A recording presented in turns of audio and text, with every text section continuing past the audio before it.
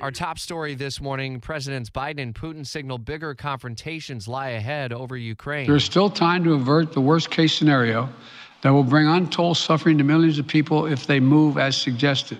Live team coverage continues with Fox's Simon Owen. What's new from overnight that has our attention? Well, the wave of sanctions that President Biden announced and European countries also imposed has spread to Asia. Australia, Japan have announced their own penalties.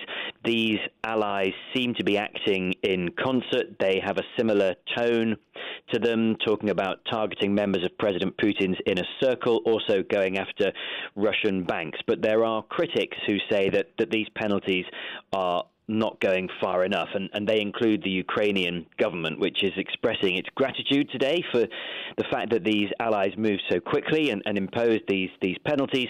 But the Ukrainian foreign minister says tougher sanctions are needed now, rather than waiting for President Putin to take another step.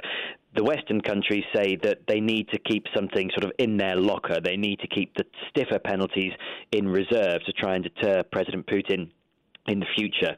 But in the case of Ukraine, we're getting word now that they seem to be escalating their concerns about what might be to come, that this decision to recognize Russia's decision to recognize two breakaway districts as independent republics and seemingly send troops to them might be just the start, and that there could be a larger attack to come. Ukraine is, we think, about to declare a nationwide state of emergency. Simon, is there any sign that Ukraine may ultimately fight back, or do they roll over?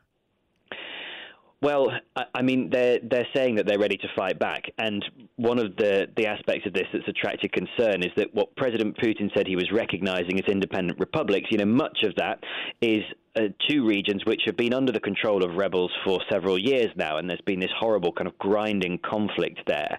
But it was, there is a clear line of control where the rebels are in charge, and then that's that. But Russia is saying it's recognizing a broader region as independent, which therefore includes areas under the control of Ukraine's military.